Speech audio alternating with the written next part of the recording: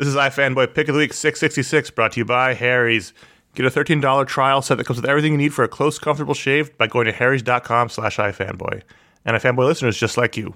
Carry on my wayward son. There'll be peace when you are done. Lay your weary head to rest. Don't you cry no more.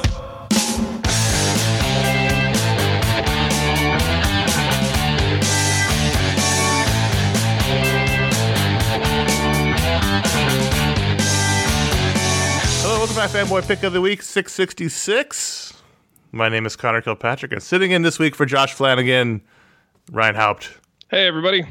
Welcome. I guess Josh was scared off. Yeah, well, he's not here to partake the evil sacrament with us, I guess. And we are iFanboy, and every week we read Adventure Comics. One of us picks their favorite book, called it the Pick of the Week. We talk about that book on the show as well as other books that came out. Do the patron picks, some patron powers, maybe some listener mail if we have time. And mostly, we just try to have a good time for us and for you, for everyone, for the world. It's our gift to the world. It's a meager gift, but it's what we got. And there's no return receipt. Sorry. Here's your spoiler warning. This is a review show. There'll be some spoilers, so if you are worried about that, exercise some caution. This week, Ryan had the pick.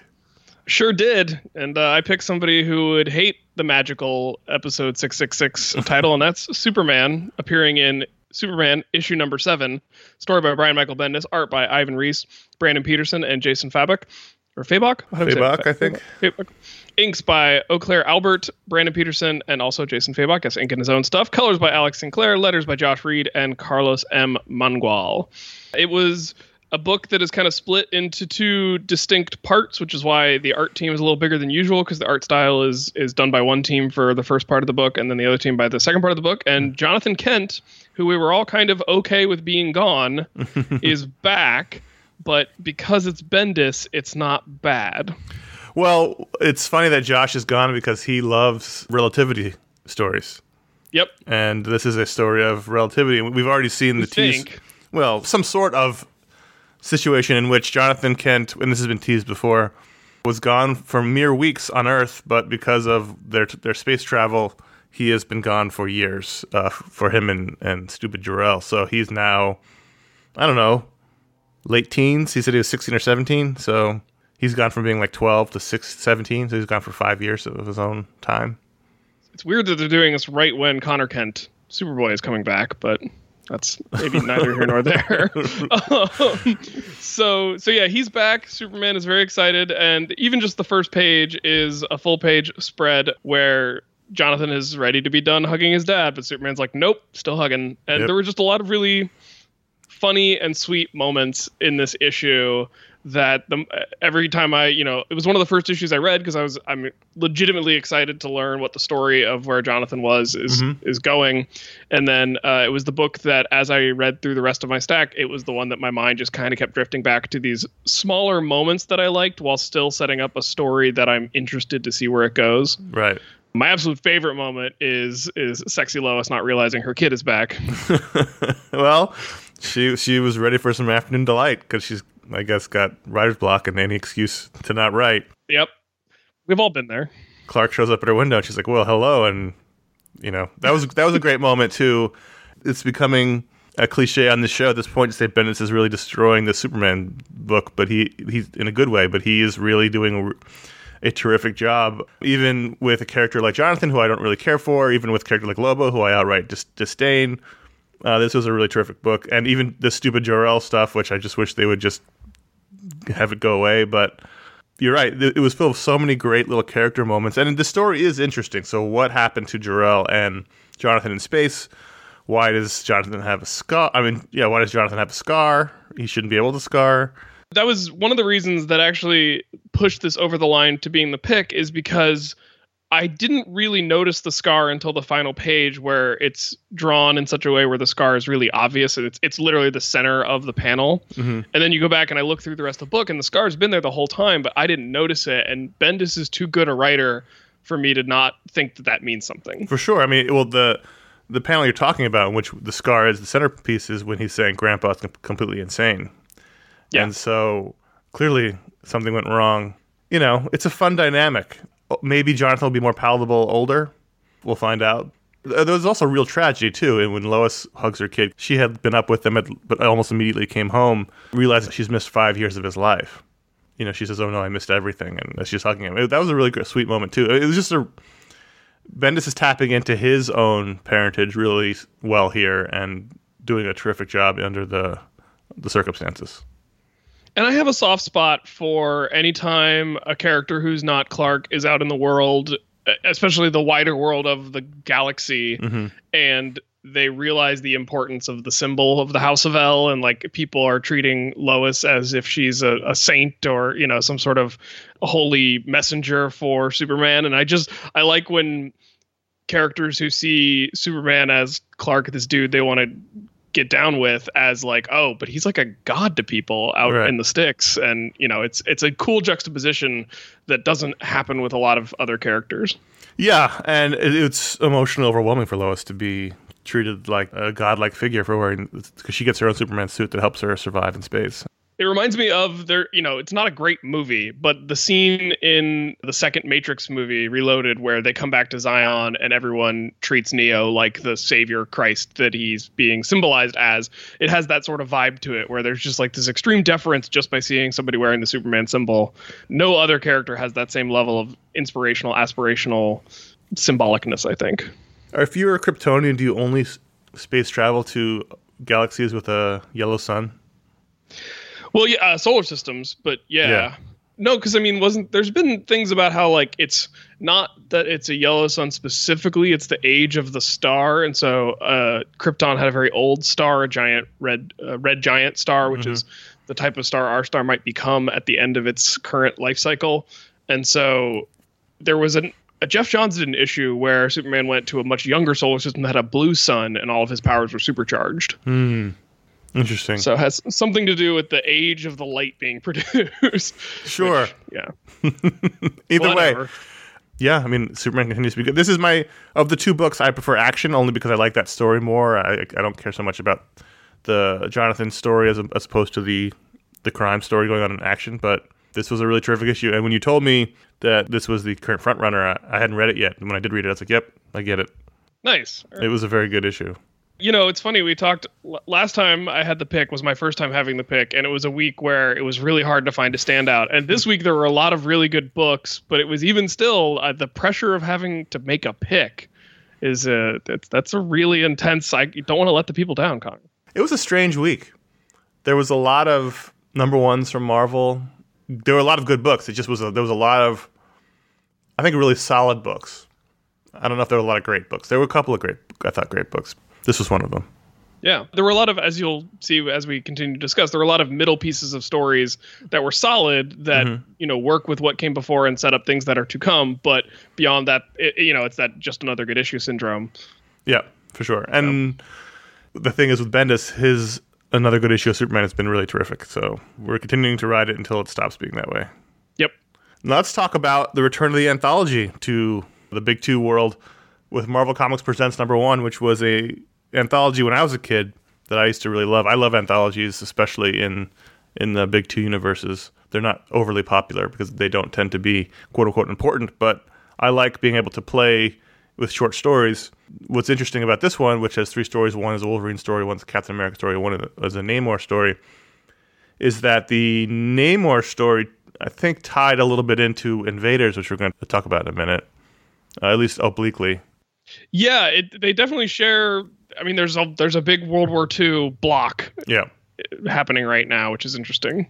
So I guess the Wolverine story is going to continue, which is also not unusual for this book. They had continuing stories. This is where you had the Weapon X story that gave us nominally Wolverine's origin that went through Marvel Comics Presents. So it's not unusual to have a continuing thread throughout these books and have just single stories around them. But we have a Wolverine story in World War II. We have a Namor story which is my favorite one of the 3, written by Greg Pak, art by Tom Coker, and then a Captain America story, which I didn't feel good about. I feel like I was tricked into reading a Greg Land book.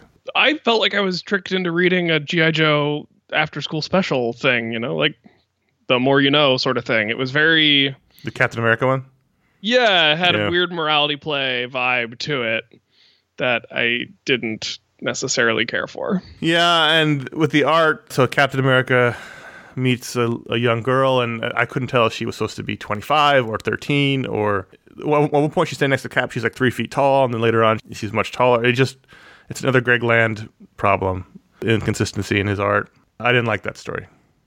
And I like Andesenti a lot, but I didn't like that story. Yeah, at least I couldn't tell who he was using to trace Cap. Mm-hmm. But I agree. Yeah, the story didn't do much for me. The art, it wasn't as offensively bad as some of Greg Land's previous offerings, but didn't do anything for me. I think I agree that the Namor story is the strongest, except were you surprised that Namor can survive an atomic blast? Yeah, so the Namor story, I guess we'll go backwards to the issue, is the middle story, and in that one, it's the story of him being caught in the bomb drop on Japan. So what happened in the canon, and I could be wrong here because it's been a long time since they've really focused on Namor, but he did suffer amnesia. That's why he attacked the surface world in Fantastic Four. He had amnesia, and he was sort of didn't know who he was for a while. So here they're saying that when he tried to stop the bomb on Nagasaki, he was caught in the blast, and he has amnesia in the ruins of Japan. That's what they're saying. I mean, that's pretty powerful if you get hit in the head with an atomic bomb and all it does is knock out some of your memories. He looks a little more gaunt. He does. To me, I didn't realize Namor was that powerful. Well, there seems to be a Namor Renaissance going on. So maybe they're redefining how powerful. Do you need that? He's awesome. Is it because Aquaman's making a ton of money? Or he's one of the best Marvel characters ever. Okay. I was going to ask you if you had Namor feelings, and I think you're making that clear. Yeah, he's terrific. When he's written correctly, he's terrific. Tom Coker's art is really great. I like the Greg Pak story. Then the Wolverine story, Charles Soule. I also, before we move on to the Wolverine story, Namor fights a giant robot with a giant human brain in the jungles of Argentina.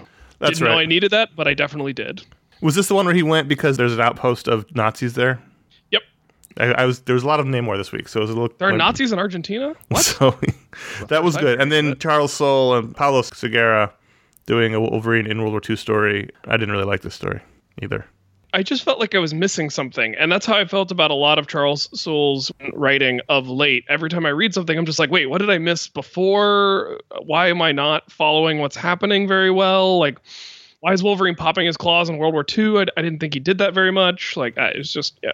I made it about 5 pages into the Return of Wolverine this week, and I said, you know what, I'm done with this. I don't know if Charles Soule's spreading himself too thin because he writes a million things or what. I feel like I'm not connecting with anything he's doing right now, which is a bummer because I used to really like what he was doing. But right now, it's not so much. And it was the only one of these three that wasn't a complete story, which you said you don't mind. But for me, it's like, I guess if I go into the anthology knowing that it's one of those anthologies that's just setting up future books that I'm going to have to go get, that's fine. But I was hoping for 3. I don't know that it's setting up future books. I just know in the past they would have running stories that would run for like 5 or 6 issues, and then they would end, and then it'd be another story. Gotcha. So there would be 3 different stories, and 2 of them would be complete, and then one of them would run through several issues. Gotcha. To keep you reading. That's the thing with the anthology is you roll your dice. Sometimes you'll get 3 good ones. Sometimes you'll only get 1 good one. Sometimes you just don't know. And that's sort of the exciting thing about it. I really like the Tom Coker, Greg Pak story. So for me, this was a success, even if I really only liked 1 of the 3 stories. Yeah, I mean, Greg Pak is very good at writing back when superheroes were science heroes sort of stories. That's definitely in his wheelhouse. It's not the only tool he has, but he's good at it. You know what's weird is that the Cap story wasn't a World War II story. It's true. Which is strange. Why make 2 of the 3 stories World War II stories and then use the 3rd story with the World War II character not have a World War II story? It's strange. Yeah, I'd be curious to hear some behind the scenes on this, and I wonder to what, if any degree, they might have had an old script lying around, and they were like, oh, we should have somebody draw this. Yeah, it's weird. I think halfway through the story, I was like, wait, when Iron Man showed up, I was like, wait a minute, this isn't a World War II story. Yeah, the Iron Man thing threw me off because it starts off with Cap on his motorcycle, and his costume is consistent enough over the years that you might be seeing something from World War II. Yeah. So you read the new Marvel digital series. The Jessica Jones? Mm-hmm. Yes. I read the first run of it that Kelly Thompson did, and I believe with the same artist. So this is Jessica Jones Purple Daughter #1 by Kelly Thompson and art by Mattia de Iluis. And the first series of this, I was skeptical because we just talked about what the great work that Bendis is doing over at DC, how that's sitting with us. And so of all the characters that he created, even more so than like Miles Morales, I was worried about Jessica Jones and making sure that I think you guys talked about leaving Miles on the shelf for a little while after Bendis left to let the kind of dust settle. But I felt that more strongly about Jessica Jones. And then they gave this series to Kelly Thompson.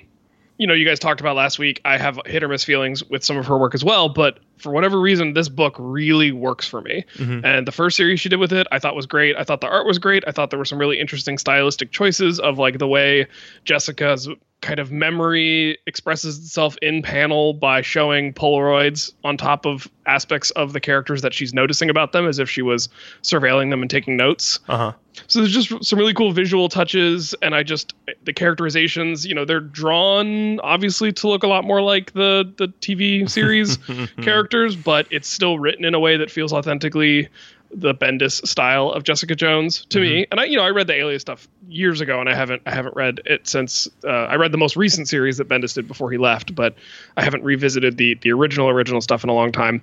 And what's happening right now is Jessica and Luke have their daughter Danielle, and they ended up killing the Purple Man. So the Purple Man tried to go good in the last series, but right. Jessica was never able to trust him on that. And then they eventually ended up killing him, and Captain Marvel, Carol Danvers, threw him into the sun, threw his body into the sun. Right. And then Jessica went through some other stuff, and then she came home one day and her baby was purple.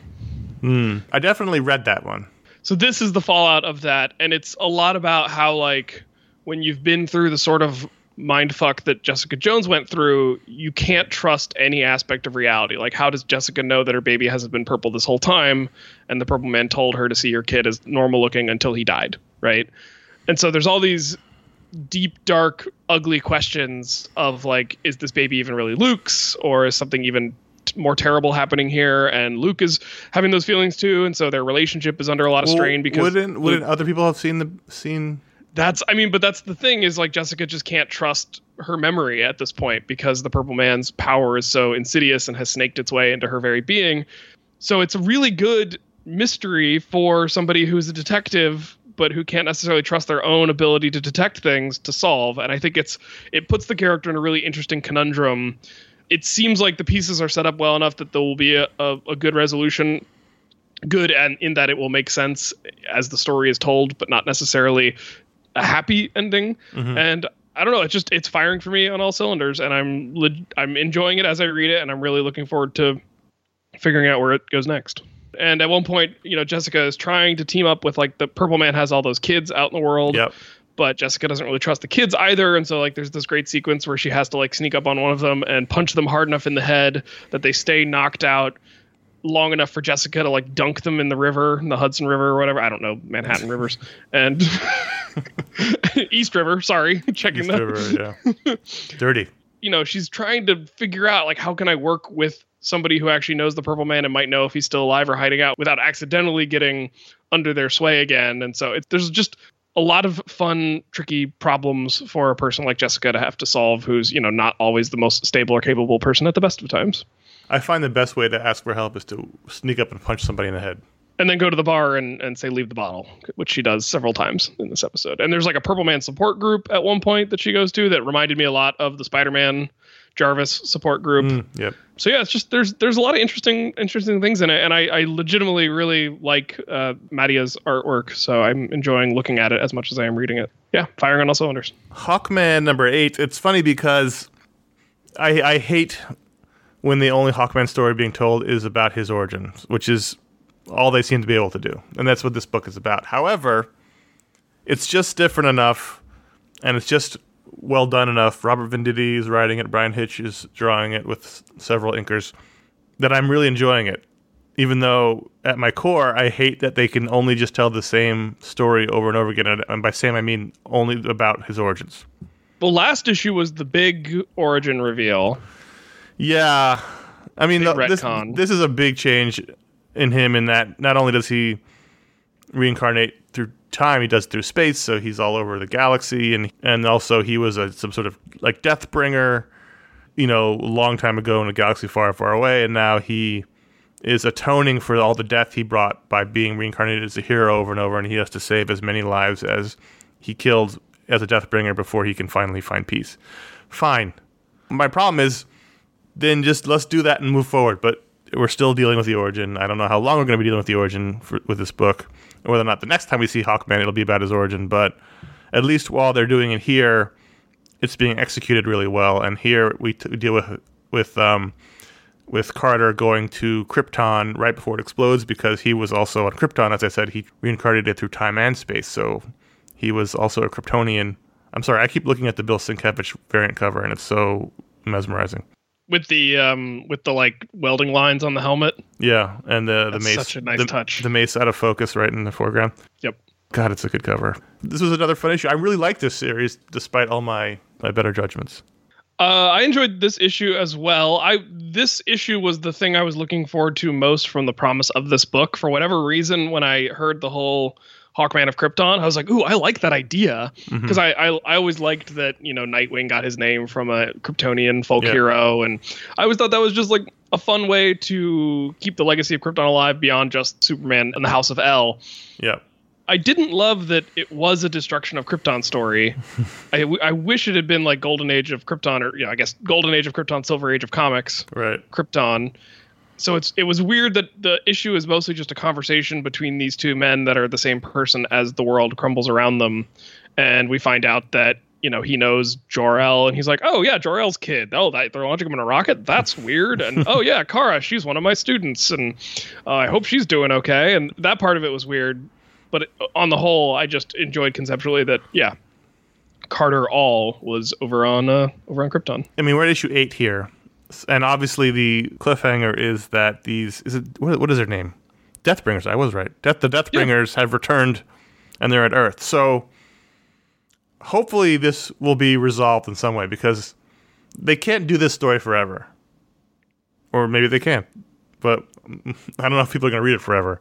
Eventually, you're going to have to move forward and just tell Hawkman stories. Were you surprised they didn't kiss? Felt like they might have kissed at one point. Felt like they were building to that. So they when they touch hands, he what is the Kryptonian see? He sees the aftermath. He sees all the asteroids in space from blown up Krypton. It would have been nice if he got to see like Earth or, Kara or somebody, just more than just the asteroids. But whatever. I'd like this issue a lot, actually. It was one of my more favorite issues of the week. Cool. Another great issue was Conan the Barbarian #2. Big surprise. Last issue was pick of the week. Jason Aaron, Mahmoud Asrar on art. It's just a satisfying comic book. This was very classic Conan. Yeah. This was Conan is in the jungles on the edge of civilization, even by Conan standards, and dealing with some very obviously Native American coded looking people who are called Picts, which is isn't that the group of people that lived in England before the Britons arrived there? Probably. I mean, this is I guess I never really considered Conan to be like a real Earth type setting. I always just thought it was some sort of like, magical place, but this is, I guess they're setting this up as him and being in sort of pre-medieval times.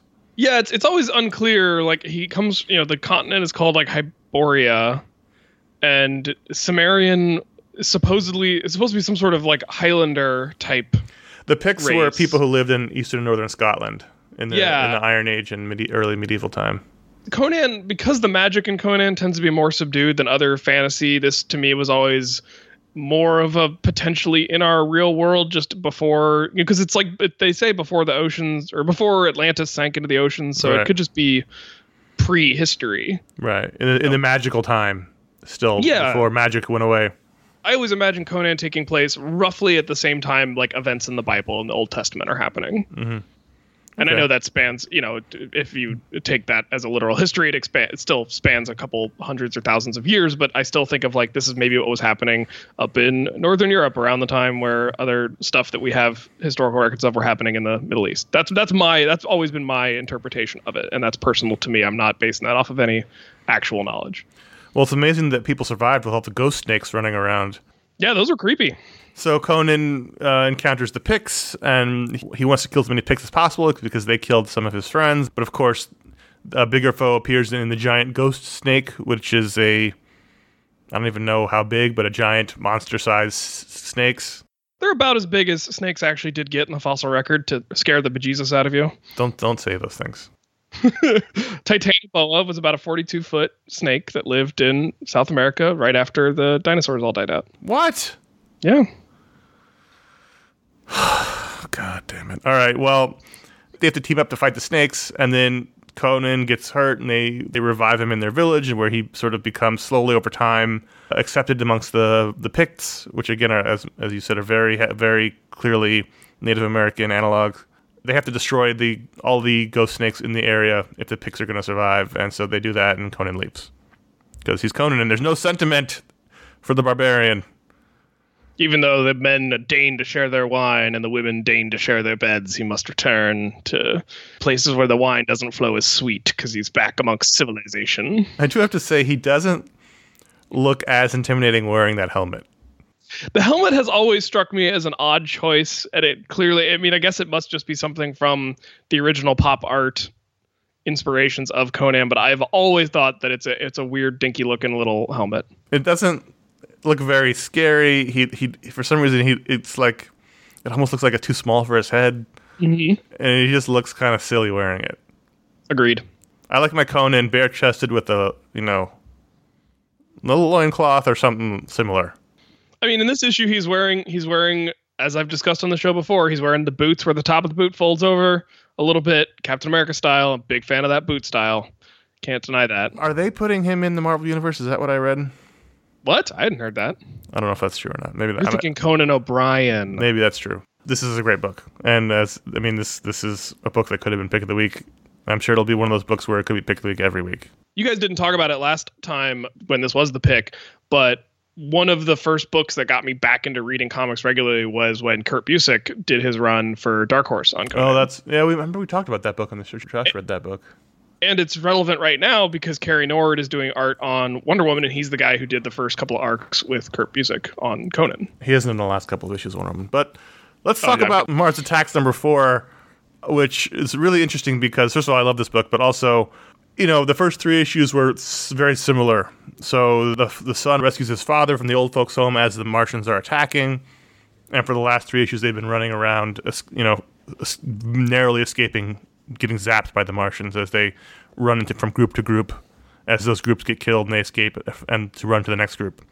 And so I was thinking, I'm really enjoying the book. It's funny. The art's terrific, but it's a little repetitive. And then, of course, as I'm thinking that, reading this, they really just switch gears on you and things change in a big way. Yep. I mean, this, you mentioned to me that this was also in the running. This could have been pick of the week as well, I think, if I had been picking. Probably not a lot of people are reading this, so I won't necessarily spoil what happened, but the book will not be the same moving forward. Also, for such a cartoony art style, which, on this show is not used in a derogatory fashion, the moment that we're talking about is done so cinematically, where the timing and the pacing of what's happening panel to panel is the tension ramps up in a really dreadful kind of way that's it's pretty awesome to behold. Like, it's a really well-crafted moment of comic book storytelling. Oh, that page is amazing. Yeah. And then you have the Die Hard moment in which he has a machine gun too. Mm-hmm. So now one of the main characters has a ray gun. This turned on a dime in a great way without losing the feel of the book. It's not like suddenly the book got super serious, because it's always been somewhat serious, but always somewhat goofy. It's still somewhat goofy. I really love this issue. I'm really happy that they did this now, because they sort of lulled you into a false sense of complacency about what the book was, and then they pulled the rug out from under you. It was great. Yeah, agreed. That's why I was in the running. All right, let's talk about Harry's. And so we're in January. A lot of people make their New Year's resolutions. I noticed that the gym is quite full. For all the people who want to get back in shape, they are free now to go back to not being in shape and let me back into my gym. But the great thing about Harry's is that it ties into some of your New Year's resolutions. So maybe you were thinking you'll be smarter with your personal finances. Well, Harry's can help you do that by saving you about $100 a year if you're a regular shaver. Or maybe, as I mentioned, taking better care of yourself, just presenting a better you to the world. Well, Harry's can help you with that. Harry's products have won tons of awards, including 2018 Esquire Grooming Award. They'll keep you looking and feeling great when you use Harry's products. That's what I love about Harry's, is whenever I use Harry's, I feel better afterwards. I feel better after I've shaved. I have expanded my box every other month to getting soaps now, too. So there's a whole line of products you can get, not just shaving equipment, but I have my body wash, and there's a bar soap, and there's creams now you can get. You can just look and feel great after using Harry's, and that's why I use it every day. And now Harry's wants you to start the New Year's off right, so they created a trial offer. You can claim yours by going to harrys.com/ifanboy. Harry's founders were tired of paying for razors that were overpriced and overdesigned, and so they knew a great shave doesn't come with gimmicks like vibrating heads and flex balls or handles that look like spaceships. They just want you to have a great razor. And they fixed that by combining a simple, clean design with quality, durable blades at a fair price. They bought the factory in Germany to make their own blades. They received 20,000 five-star reviews on Trustpilot and Google as a result of all this work. And Harry's replacement cartridges are just $2 each. They get rid of the upcharges that are about half the price of what you have to pay for your blades. 100% quality guarantee. If you don't love your shave, you just let them know and they'll give you a full refund. Harry's is a real commitment to making you look and feel better. And now here's our offer with Harry's. Get a $13 value trial set that comes with everything you need for a close, comfortable shave, including a weighted ergonomic handle, a 5-blade razor with lubricating strip and a trimmer blade, rich lathering, shave gel, and travel blade cover. You get all that in your trial shave set. Listeners of our show can redeem that trial shave set at harrys.com/ifanboy. Make sure you go to harrys.com/ifanboy to redeem your offer and let them know we sent you to help support the show. And we thank everyone who does that, and we thank Harry's. You'll feel better, trust me. Good razor blade will change your life. Fantastic Four number 6. Yeah, how are you feeling about this book? Are you reading it? I am reading it. How are you feeling? I like it. Slott did a really great job with Silver Surfer, and so I think this corner of the world, I think he works for me. I mean, Dan Slott famously still writes in the Marvel style, so what better book to actually do that on? Right. Everything he does doesn't always work for me, but here it works, and I like these. Obviously, I like these characters, but he has that bombastic Marvel style. It feels like it's in the realm of Kirby and Lee. Even if everything doesn't necessarily make sense, it's always a lot of fun to read. And here we have Galactus has showed up, and Doom wants to stop him, and he doesn't want any help from the Fantastic Four, and that causes conflict. I liked it. What were your thoughts on it? I think I like it. I'm pretty sure I'm liking it. I definitely really enjoyed when the Thing landed in the goat pen and freaked out all the goats. If we were still doing panels of the week, the panel where he's slamming into the ground, all these goats are just going blah. I would have included, and then the old woman comes out and yells at the Fantastic Four for scaring her goats because she's bought into all the Latvian propaganda that the Fantastic Four are terrible. Well, they proved it by destroying her goat farm, but. I actually liked right before that when they're falling out of the sky and Reed, becomes a parachute for Sue, but things like, what about me? He's like, sorry. It's like, yeah, I get it. And so he just goes down like a rocket. And it's little moments like that I really like. And the Aaron Kuder on art is never a problem for me. Yes, he's very good. He is very good, and he does these big Galactus-y stories really well. I like this Doom. Doom is always a little silly. There has to be like a tinge of silliness with Doom, just a tinge. Well, because he's just so arrogant. Right. You can't let that level of arrogance just exist and be taken seriously. There has to be an aspect of taking him down a peg. I like it. It's classic Doom, no modified costume, no nothing else. It's just classic green and gray Doom. And yeah. I like it. It seems like the only thing that seems like they haven't really figured out, and granted, this is sort of one issue into the new status quo after the big wedding issue, but they don't seem to have a good handle on what to do with Franklin and Val right now. Yeah.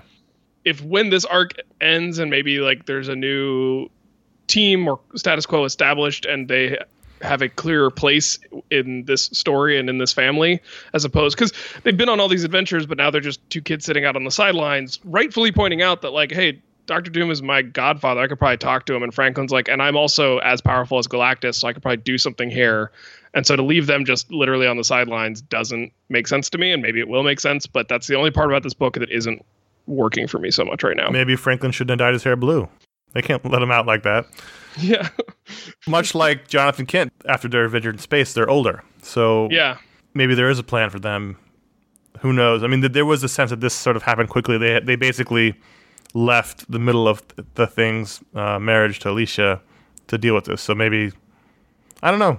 There's also a weird Lannister moment where Johnny Storm is complaining that his sister is making herself invisible to change clothes. I'm like, Johnny, that's weird. That was weird, and that's the kind of weirdness that sort of drove me away from Slott's Spider-Man book.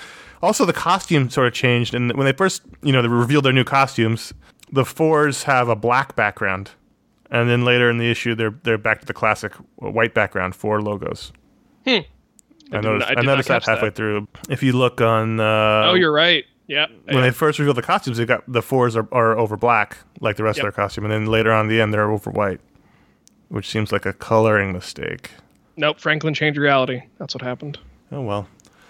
I wanted to mention that Catwoman #7 was my favorite issue of the series so far. Joelle Jones writing, art by Elena Casagrande and Fernando Blanco. We talked about great construction and pacing in Mars Attacks, and something very similar happened in this issue of Catwoman. It's part one of a two-part story with Penguin, who has showed up in her fake Southern California town of Villa Hermosa to call upon Selena for a job, but he does it in a very brutal way. And there's a terrific sequence in which he gets her attention, and there's the pacing. It was a great bit of pacing from Joelle Jones. I loved it. Also, there's a great scene where Penguin's driver from the airport picks him up, and he just won't stop talking to him, so he shoots him in the head. And I laughed out loud. But it's gruesome. There's a couple of times I've wanted to just do that to the guy driving the taxi. Just please. This is a long ride. Fight scenes in Aquaria stress me out.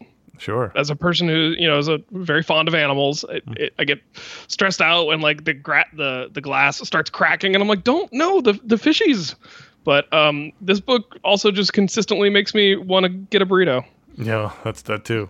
It's very believably Southern Californian. Where he's sitting in front of the aquarium and he blows up the not Santa Monica Pier. It was just so well done. Mm-hmm. Very cinematic. I was sort of blown away by this. And this book's been really good, but this has been my favorite issue so far. There's the B story has been about that crime family, which is not so interesting. The art was good. I mean, obviously you missed Joelle Jones' art, but Elena Casagrande is really good. And Fernando Blanco as well. So this is a great issue. I also wanted to talk about James Bond Origin #5. Are you reading this, Connor? No, I read the first issue, but I don't really need to read James Bond comics. That was my takeaway from reading the first issue. I've been reading James Bond comics off and on just because it's been a while since we've had a good James Bond movie, but I grew up being a huge James Bond fan. I recognize that, problematic character for a lot of reasons in the modern world, but this book is set in World War II. So it's back in that World War II theme that we keep touching upon. The story is by Jeff Parker and the art is by Bob Q.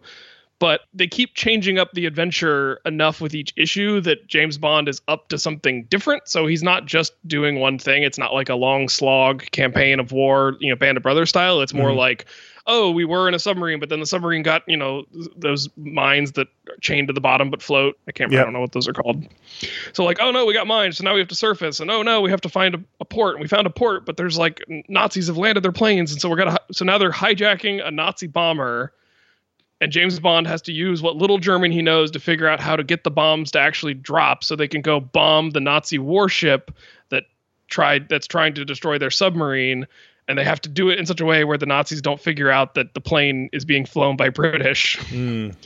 It's like clever. It's kind of fun. It's not necessarily like spy stuff yet, but I think it's getting there. And it's like some cool stuff about it. I don't know how accurate it is to military history about like the bombing mechanism in this bomber is essentially the plane has to dive right at the ship and then pull up at the last second and the bomb will fall.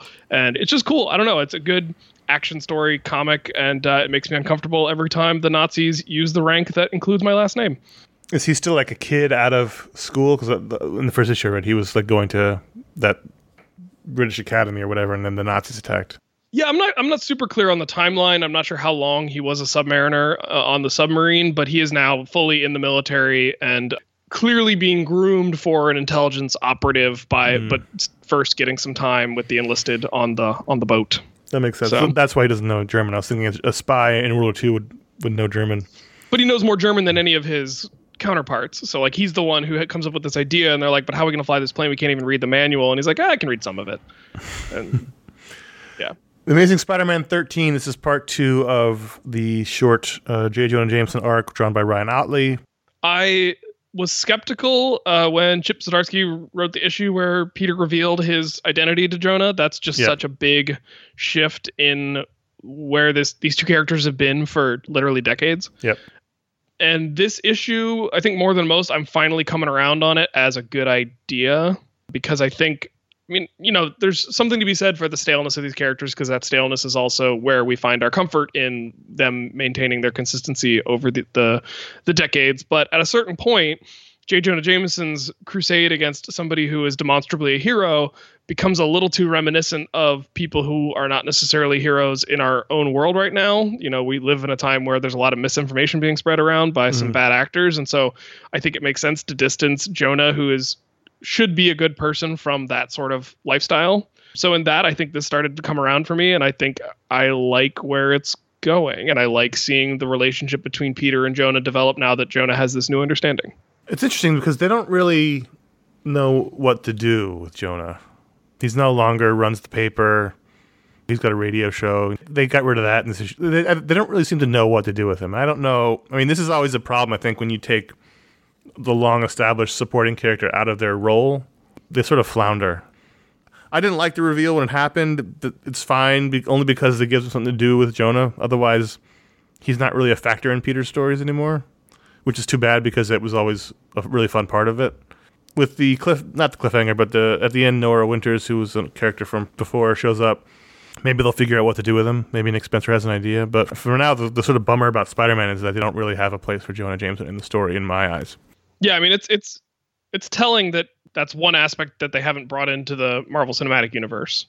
Like, right. It just doesn't necessarily fit with a modern Spider-Man story in the way that it might need to if you want to actually do something with it.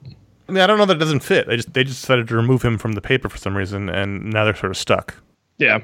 And so we'll see. Clearly, as the cliffhanger shows, someone is capturing Spider-Man's classic villains. They're using Taskmaster and who's that other person? I never remember who that other character is. Isn't it like Killer Ant or something? The bad Ant-Man to capture Scorpion, and he's in jail with Vulture and Tarantula and some other people. I feel like shouldn't Scorpion be strong enough to just bend those bars and get out? Do I not understand Scorpion's powers well enough? Isn't he just a man? I thought he had the proportionate strength of a scorpion, much like Peter has the proportionate strength of a spider. I don't know. All right. I don't know if I've ever read a delving into Scorpions freak me out, man. Scorpions are creepy. Well, they should. Yeah, well, I've had some experiences. Did you read Black Widow #1? I did. Number 1 issue. This is written by Jen and Sylvia Saska, a sister team, and Flaviano is the artist. This was weird. It was weird. It was like 2 issues crammed into one. Yes, and unlike the tonal shift in Mars Attacks, this felt very weird. So the first half of this book is Black Widow, who I forgot is supposed to be dead because I didn't read that Secret Invasion story or whatever it was called, the evil Captain America story. So they delve really deeply into that, where Steve has showed up at New Year's Eve and the crowd's booing him, and I was like, I hate everything to do with this. There's intel there's going to be attack New Year's Eve, so Black Widow shows up to help, and there's a guy dressed up as Captain America who's going to lead the attack to sort of further sully his name, which I hated all that too, but that's not the fault of the story. I mean, there was an aspect of the way that the storytelling was done where I legitimately couldn't keep track of which Cap was which. And it's sort of lighthearted and goofy. And I thought, okay, well, that's a take. If you want to do it more like the Marvel movies, fine. If you want to make a sort of an action adventure, funny. Yeah, it felt like they were trying to do the opening of Winter Soldier. Which is fine. That's a choice. But then at the end of that adventure, which is halfway through the issue, Black Widow escapes to Madripoor, and now she's dealing with some people who are doing unspeakably horrible things to children. And it was just a very whiplashy turn of tone. And she's taken on Logan's identity of Patch. So she's wearing an eye patch, she's wearing a white suit, black neckerchief, scarf thing. Right. It was a very oddly paced issue. And then it did one of those things where like the last page is drawn as if it's supposed to be a reveal, but I don't know who this person is. Right. Then I am left at the end of the issue feeling like, did I either miss something, or do I not have a deep enough knowledge of this character, or was something else just off? And like, I don't like ending an issue on a reveal that is done in such a way where it's trying to tell me like, look at this. And I'm like, but I don't get it. It just leaves me with a weird, aftertaste when I'm done with the issue. Yeah, you and Josh have that same complaint. I don't necessarily care. I just assume it's just it's trouble. That's it. I just assume that. Either I know who it is or I don't, but it's trouble either way. It was an odd issue. I didn't dislike it, but I found myself scratching my head when it was over. Like you said, they crammed so much into it, you couldn't really tell what they wanted to be. So we'll give you everything. We'll give you a lighthearted, goofy Cap team-up adventure, and then we'll give you a dark, disturbing Madripoor adventure, all in 22 pages. And it was weird. Yeah. I might check out another issue just to see where it goes from here. I like Black Widow a lot. I don't think I'm going to stick with this. Okay. All right. Those are the books we're going to talk about, but over at patreon.com/ifanboy, every week the patrons vote to add a book to the rundown, and this week the voting was really spread out. I think it's very indicative of the week that we were in. A lot of books got a lot of votes, and the winner was Invaders #1, written by Chip Zdarsky, art by Carlos Magno and Butch Guice. I love the Invaders. I've always loved the Invaders. It's World War II era team of Captain America, Bucky, Namor, the original Human Torch, and sometimes Whizzer and other people like that. Toro. Don't forget Toro. Toro and How Whizzer. dare you forget Toro? There's a bunch of them. There's a bunch of smaller, but the main characters were Cap, Bucky, Namor, and Human Torch. When I was a kid, I read the Roy Thomas books. I would collect those, and I've always loved the Invaders. So I was excited to see a new Invaders series. Chip Zdarsky is an interesting choice for it. Well, going into it, I didn't have a feeling either way because I've really liked his more dramatic stuff lately. This was good. It was good. It didn't feel like an issue 1 in a lot of ways to me. It felt like we were already partway through the story, which is not necessarily bad. I mean, so you can drop people into a story in the middle of telling it, but I just, You got 2 stories going on here. One is that Jim Hammond, the original Human Torch, is writing a book about the Invaders. And so he's interviewing Cap, and he's interviewing some soldiers that they fought with. So you're getting a lot of flashbacks to the war drawn by Butch Guice, and I loved all that stuff, even if he drew Cap to look like he was like 45 years old. But that's how Butch Guice draws everybody. But I loved all that stuff. And then in the middle of that, you have Namor rallying the Atlantean troops, much like in Aquaman, to come together to fight the surface world. That part is in the middle of the story. We read the beginnings of that but previously in, I guess, that Namor issue that Chip Zdarsky wrote. Oh, the best defense? Yeah. Yeah, I didn't read that yet. So that was sort of in the middle. I mean, you can pick it up and follow it from here, but this is a continuing story from that storyline. So that would be a little confusing if you hadn't read that. I was a little confused. And also, it was a very jarring transition between the sort of classic Butch Guice art to the Carlos Magno, which is very modern. It's a very big stylistic change between the two. But I enjoyed it. And I realize I'm probably grading on a curve because I love the Invaders and I love these characters, but I did enjoy it. And there's also 2 reveals that happen towards the end of the issue. One is Jim Hammond has been interviewing one of the humans, just the normal people they fought with, trying to get the outsider's perspective of like what was it like to fight as a normal soldier alongside the Invaders, which is a cool idea. Yep. But then the guy's kind of not mentally all there, so he gives him a journal that he kept, and the daughter gets like very uncomfortable with that. And I feel like anytime you're telling a World War II story and that sort of thing starts happening, you're like, oh no, this usually only goes one way. Like, that dude's a Nazi. But instead, the reveal is that amnesiac Namor was hanging out with Charles Xavier and somebody else who they don't deign to name, right. who's mugging hard at the camera. And then the other reveal is that Namor was in love with another soldier, or had a very strong feeling or relationship about this other soldier that was killed. And the advisor that he's been talking to in the modern arc where he's dealing with the other Atlanteans, that he's been talking to the whole time, doesn't exist and is his memory of this young man, but now blue-skinned and Atlantean.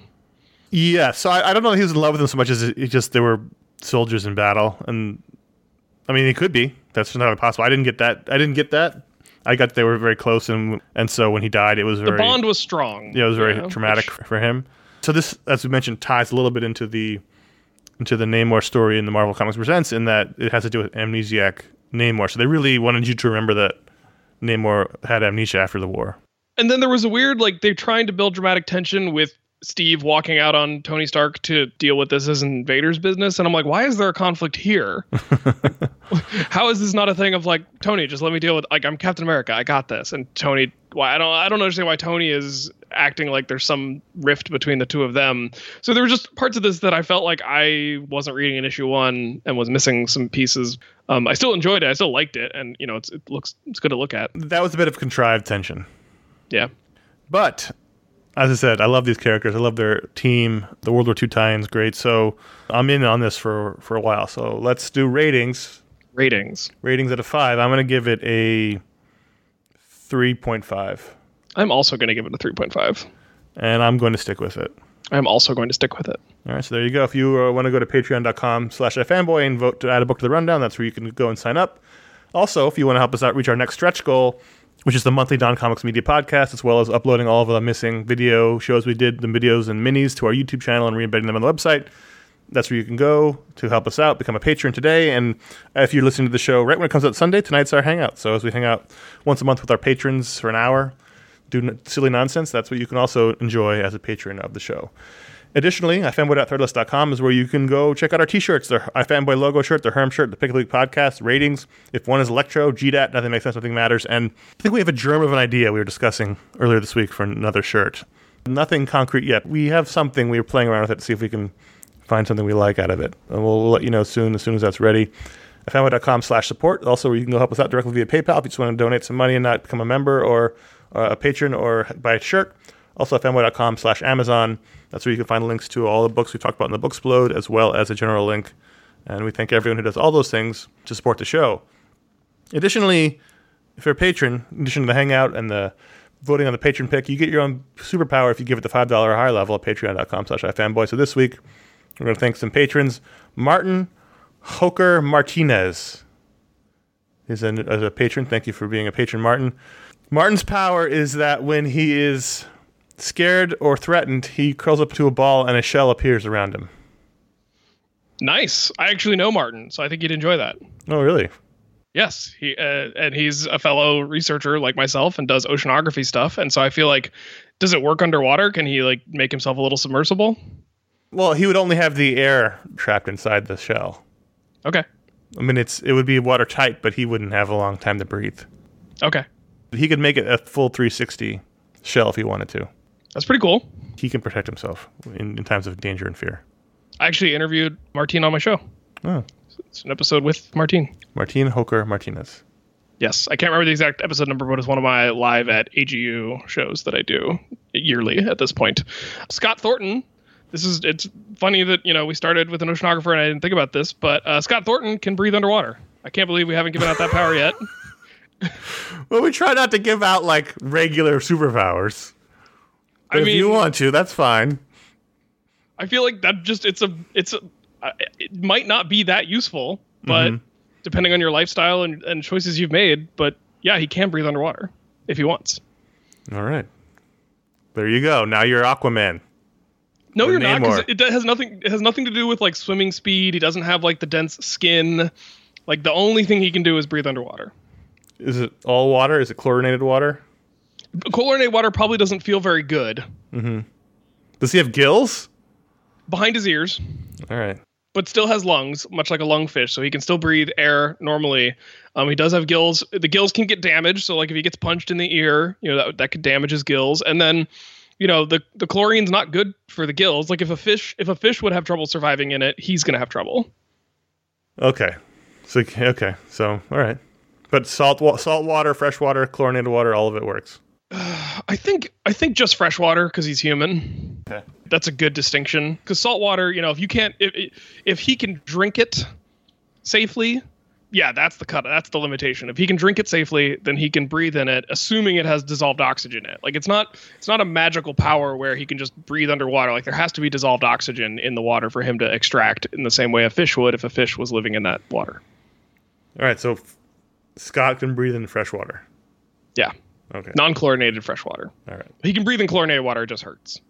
Chris Marino his fruit is always fresh. So what I mean by that is by holding or touching a piece of fruit, it automatically becomes fresh and ripe. Does this work in either direction? Like, can he pick up rotten fruit? Yeah. It returns to peak freshness. Okay. And he just has to pick it up and hold it? Yeah, just touches it. Touches it. Okay. Mm-hmm. What if it's cooked into something? No. This is okay. So this is unmodified fruit. Yeah, and also it's not like it's automatic. He makes it happen. Okay. He consciously makes the fruit ripe. So it's not like when he's eating food or whatever with fruit in it, it suddenly gets all fucked up. No, because that's sort of what happened to the Pie Man in that Pushing Daisy show. I know. Okay. All right. It's a good show. It was a good show. Then he became Ronan, the accuser. Robert Camerata. If Robert is within 100 yards of another iFanboy patron, he steals their power. Oh, shit. Whoa. What happens to them? For that period of time, they don't have their power, as long as they're within 100 yards. Oh, so he doesn't take it permanently, he just takes it while he's close by? Exactly. Wow. And he can take more than one power at a time. So if there was a comic book convention where 100 iFanboy patrons showed up, he would suddenly have 99 powers and everyone else would have none. Wow. You might have won the powers. And the thing is, some of the powers you've given out are not blessings. So he could hire himself out. Is like, do you need a hour-long break from Teddy Roosevelt talking in your head or whatever one of those weird ones you've given out is? Right. Who would want that though? Who would want the break? Maybe you just need a break, and he has a service he can provide where you come hang out with him, even at like the same football game, and you get a respite from your power if you need it. Wow. All right. Well, thank you, Martine, Scott, Chris, and Robert. If you want to become a patron and get your own superpower, patreon.com/ifanboy and give it the $5 higher level and get one on the show. And we're long, so we're going to skip the audience questions, but we'll be back next week. Contact@ifanboy.com is where you can write in to get on the show. Let's plug some stuff. So good news, everyone. Josh recorded the Talksplode, and it comes out this week, which is exciting for us and for everyone. He talked to Brian Edward Hill, one of our favorite new writers. I didn't know that. That will be out this week you can look for that on the feed right after this show. I haven't heard it yet because he just did it, but he said they went longer than normal, so that should be an interesting conversation. And also, our Booksplode's coming up. That's next week. You'll find us talking about Avengers West Coast Epic Collection, How the West Was Won, which is basically the introduction of the West Coast Avengers. That will be coming out next Thursday, I believe. So I think it'll be coming out the last day of the month. That's because the book is 500 pages, and it's taking a long time to read. So thanks to the patrons for unlocking the Talksplodes and the Booksplodes. Those are our monthly shows that they added to our feeds by unlocking them at patreon.com/ifanboy. So thank you for that. And I believe we're going to be reading a shorter book for the next Booksplode because this was very long. Nice. I do a podcast called Science Sort Of, where me and some of my science-themed friends get together and have a beer and talk about science. And we're coming up on a bit of a milestone. We're coming up on episode 300. Woo! We've already recorded it. It comes out next week. Pretty excited to have made it this far into the podcasting game. Coming up on 10 years. So that is incredible. You should be very proud of it, considering how many shows. Is pod fading still a thing? I've not heard the term in a long time, but I still know it and know what it means and know what you're talking about. But yeah, where a podcast starts strong and then kind of just doesn't keep going. Yeah, it's hard to do, hard to keep up. So congratulations to you for that. That's quite a milestone. Yeah, and thanks to all I know we have a significant Venn diagram of people who have come over to the show from iFanboys. So I can't imagine the show would be as successful as it has been without the support of the awesome people at iFanboys. So I just want a special shout out to all y'all listening here, because I know that you're doing the big work and helping me make it happen. Head over to ifanboy.com. That's where you can find all of our shows, including all our Booksplodes and Talksplodes. If you haven't heard those before, they're also all there on the feed, including our special edition shows that Ryan often shows up on. And I guess we'll be having another animated show soon with the second part of with Reign of the Superman's coming out soon. So we'll look for that sometime in the future. I really need to start delving into the calendar now that we're in January. It's been a long couple of weeks to start the year off, so I'll get on top of that. But that'll has it? Are you living in a town that's shut down? No. Because tell you what, that's not making it feel like it's going any faster. So you look for that at some point soon. Ryan and Paul and I will be talking about that. That'll be at ifanboy.com. You can also find out what the pick of the week is before the show comes out by liking facebook.com/ifanboy or following us on Twitter at ifanboy. You can follow us individually at Jay Flanagan on Twitter and Instagram, at CSKilpatrick on Instagram, and I think I got this right, at Haupt on Twitter and at Ryan Haupt on Instagram. Yes, that is correct. That was off the top of my head. So I don't do a ton on Instagram. I need to do more on Instagram. It seems like a fun place. If you dig the show, write a review or leave a star rating on iTunes. Even if you don't get this podcast on iTunes, I'm telling you, most people get most of their podcasts from iTunes. So if that's the place where you going and giving a rating or review has the biggest impact for other people finding the show. The vast majority. Yes. Or, better yet, tell your friends, if you need to take your friend's phone from them, open their podcasting app, subscribe to iFanboy and Science Sort Of, and then hand the phone back to them. That is an excellent technique. They might not ever know. Yeah. Then one day they'll have all this podcast, be like, oh, I've got a lot of content to listen to. One day they'll go to take a photo, and they'll be told their phone is out of room because they've got 666 iFanboys backlogged to go listen to. Yeah, and help us spread the iFanboy love, especially to, can I say happy birthday to Mike Romo? Yes, you can. I'm going to spread some love to Mike Romo right now by saying happy birthday, Mike Romo.